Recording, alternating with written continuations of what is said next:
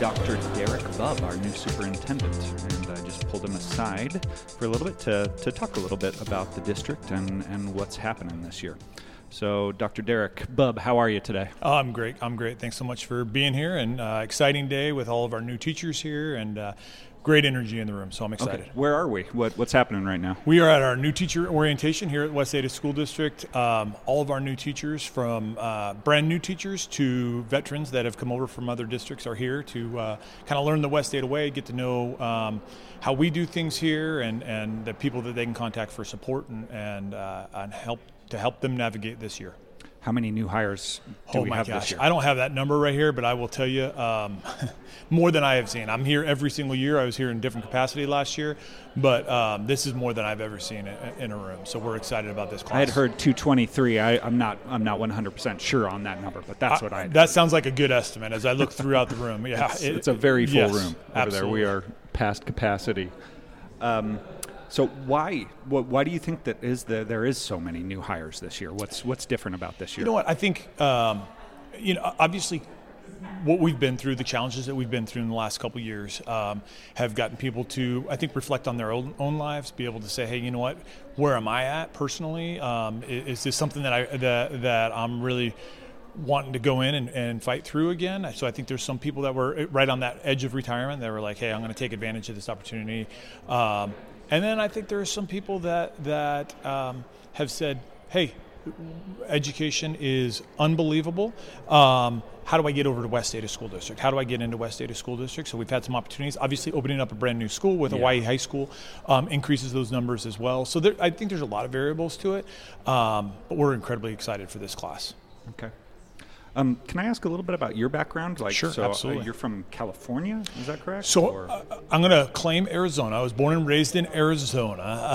I went to Northern Arizona University, lived up in Seattle, Washington for a couple years, and then moved out, met my wife in college at Northern Arizona, and she said, hey, if you really love me, you're going to move to California. So I moved to California. It took me about 17 you're not kidding. It took me about 17 years to tell her there's a brighter place than California, and so we came up here to Idaho and love it. Were you in education? I was, yeah. So I was. I served in multiple roles. I started out as a math teacher. I was telling some people earlier that I was hired the day before school started. Principal called me at home and said, "Hey, here's books. Can you start tomorrow morning?" And I was on a Sunday afternoon going, okay, how does this whole education thing work? And then I feel like regardless your preparation, that's kind of how it is for every teacher. It's just sort of. I figured that out now. Here you go, at the thrown time, to the wolves. You got it. That's exactly right. And so we served some time as a math teacher. I love teaching math. I didn't get out of teaching math because I didn't love it anymore. In fact, I would tell you if somebody told me tomorrow, hey, you know what, you've got to be a math teacher. You're a terrible superintendent. I would be honored to go back and be a math teacher. I really enjoyed my time as being a math teacher. Then stepped into head football coach role. Became a athletic director, assistant principal, served as a principal, and did some district office work as well. So you've run the whole gamut of that. Done a little bit of everything. You got it. Yeah. Okay. Yeah. And then came up here, served as assistant principal over at Mountain View and principal over at Centennial. Okay. What do you think is kind of like our biggest challenge for the district this year? Well, I mean, the hot topic right now, obviously, is COVID. We want to be able to keep kids in school 5 days. That's our number one goal. There's always the challenge of I think this year, looking at the challenges of addressing individual learning loss, and our kids are going to be all over the place, and supporting teachers to give them the tools to be able to address that is going to be really important. Is there any data that's showing that the last year or two has been rough on kids' education? Are we like below the mark, the normal mark? Or? No, I mean, you see some. We're really going to concentrate. I think our lowest hanging fruit district-wide, and it has been, this isn't a COVID piece, but a district-wide, statewide, probably nationwide, is our math achievement scores. We want to be able to get our math achievement scores up. truly believe in kids being able to read and write, so that's not to walk away from some of our literacy goals, but we need to get our math achievement scores up. We need our kids to walk out of high school with math competency to be able to carry on to whatever that go on looks like, right? If they, there's very few careers out there where you're not going to use some type of problem-solving skills, and I think that's what math teaches us. So concentrating on that is going to be a big piece. Looking at some of our transition years when kids go from 8th grade to 9th grade, I think it is challenging. We see that in the data. When kids go from 5th grade to 6th grade, I think it's challenging. Is that in regards to grades, or is that in regards to like mental health, or kind of? I'm going to go with all of the above. How's that? I think we see it in the data when it comes to test scores and grades and things like that. There's just an adjustment period, and how do we support kids with that, and how do we make sure that they're being serviced appropriately, whether it is grades, whether it's mental health, whatever that might be. I think on the other side that we need to be able to do is find out where our kids' learning loss is and where they struggle. Every kid struggles a little bit different. I think the advantage for me being in a building, I got to see that firsthand. I got to see where great kids struggled and kids that may not have always been the greatest kid may have been really successful. So how do we address these situations where every kid's a little bit individual? We can't look at a class.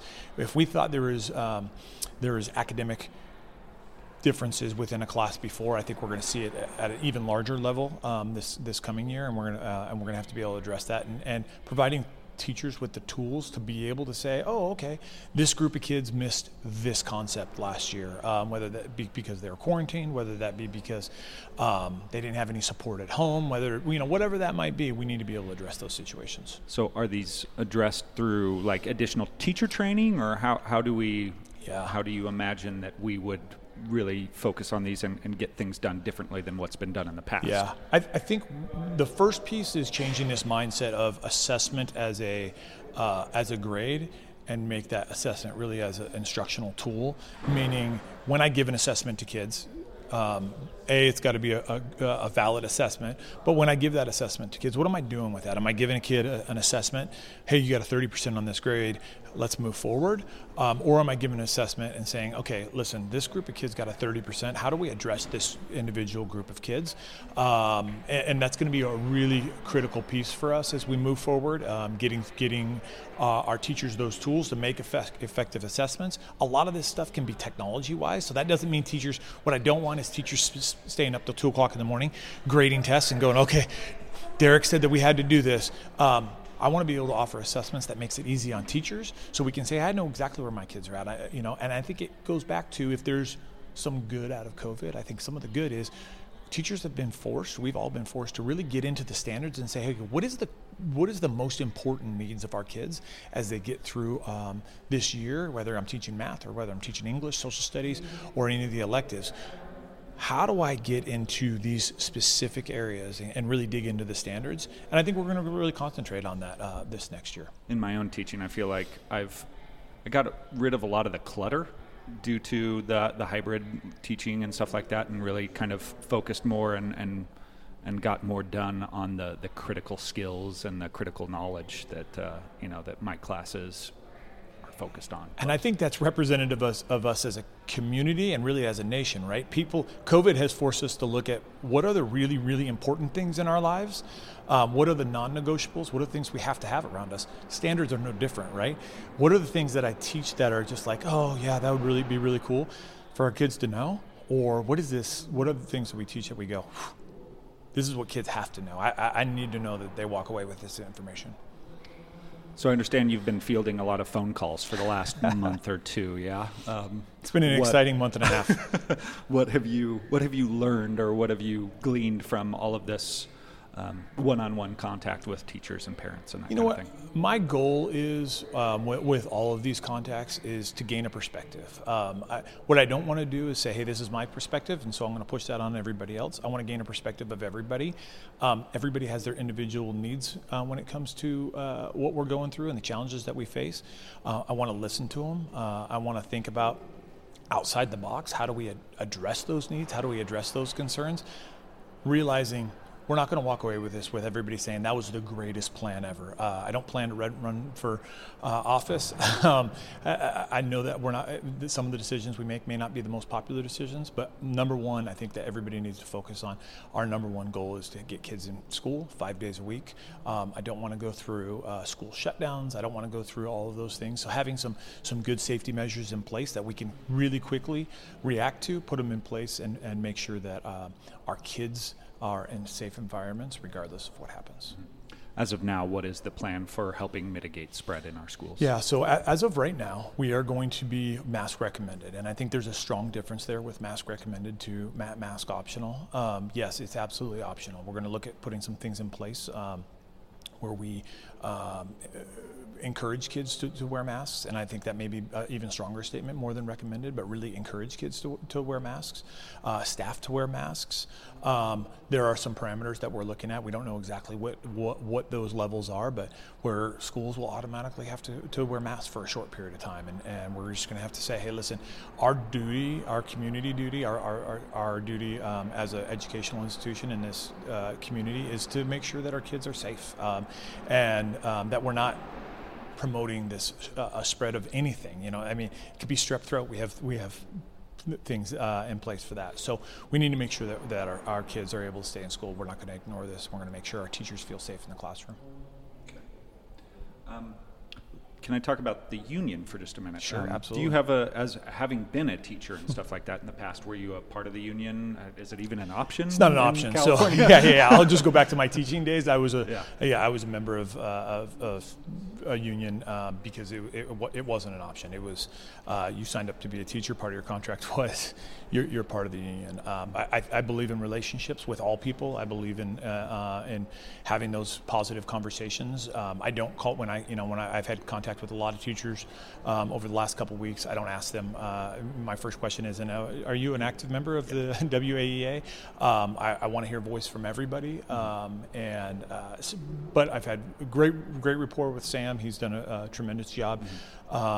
And with all of our union leadership, so I'm excited about that. How do you envision like the union and the district working together, or what kind of a relationship would you like to see with the union? Yeah, I mean, I'm excited about that relationship because I think part of the duty of my duty is making sure I have a pulse on where the association sits, make sure I have a pulse on where our other teachers sit, and making decisions based on that. And so I think being able to address those situations that come up, everything in this business, I will tell you, I truly believe comes down to relationships, and having a strong relationship with the association is critically important. Okay. One last question for you. Idaho is 51st for student spending, and I know that West Ada has made do with what we've got and done a fairly good job with that and everything. Is that something that is of a concern for the district at all, or something that you're working to change in any way? Always a concern. I mean, absolutely. I think the message that we need to get out, that we really need our patrons to know, our teachers to know, is we do a tremendous job for what we get with the money that we get. And I'll give you an example of that. I had a team member run some data for me of schools across the Northwest United States and including California. And we were able to compare our Smarter Balance scores, which we know as ISAT. California calls it their CASP. I mean, everybody calls it something a little bit different, but it's the Smarter Balance test. It's the same test across.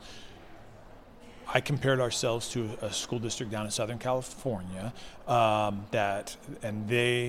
their per pupil spending is about $16,000 to $17,000.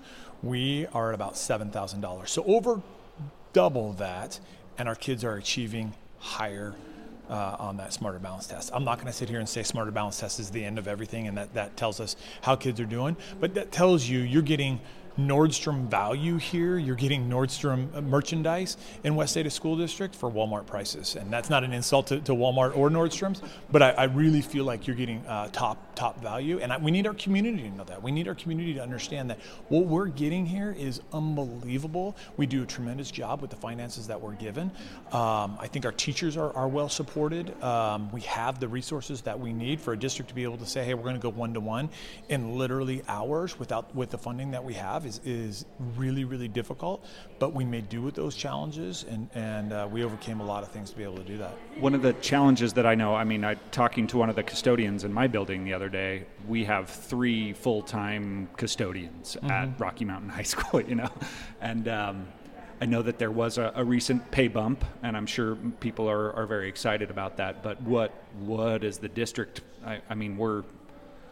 From my understanding, we are incredibly short on all of the ESP or the classified employee positions. Is there a plan in place to try to increase those numbers or keep the people that we do have? Or yeah, I think the pay bump does this. The pay bump tells our classified staff that they're a vital part of where we're at, and I need that message to get out to our classified staff. They are a critical piece of what we do, and they do incredible work at every one of our schools. We have had a few job fairs over the summer to try to hire people. The bottom line is this isn't a West Ada issue. I don't even know if it's a Boise issue. I would argue that it's probably a nationwide issue in many areas. We just have worker shortages. I was at a restaurant the other day, and the waitress looked at me and said, hey, I'm so sorry. Your service is going to be a little bit slow today. I'm waiting 19 tables. As a person that waited tables when I was in college, I'm going to tell you, 6 tables is a lot. 19 tables is unmanageable. And so we're not the only ones in these shoes. We're going to manage it. We're going to work with our staff to give them the support they need. Anything that our teachers can do to help our custodians out, we've talked about that. Our sanitization processes are still going to be in place, so that's going to be an extra piece on them. But love and understanding when maybe the trash doesn't get taken out on a day, it is greatly appreciated. We need our classified staff to be there to support us, and we're doing everything we can to get as much help as we can. For sure. Any piece of advice to your incoming new teachers? Anything that you would tell them that will help them on the hard days or anything like that? Yeah, don't forget. I just kind of spoke about that a little bit earlier. Don't forget today. I think that so quickly we forget about the wonderful thing that we get to do, and that's impact kids' lives every single day. We just can't forget about that. And it's easy to get lost in the whitewater and lost in the noise of everything else going on. But we need to remember that we get to impact kids' lives every single day, and what an amazing opportunity it is. We don't make widgets for a living, we make kids for a living. And that's something that not only we should be proud of today, but we can look back on our life and say, hey, I made an impact, regardless of how close you are to kids. And that goes for our custodial staff, that goes for our district office staff. It doesn't mean you have to be right next to kids, but being able to support teachers and making sure that learning goes on every single day is something that not everybody has an opportunity to do, and we need to remember that. Dr. Derek Bubb, thank you so much for talking with me today, and good luck this year and the coming years. Thanks so much, Zach. Appreciate you.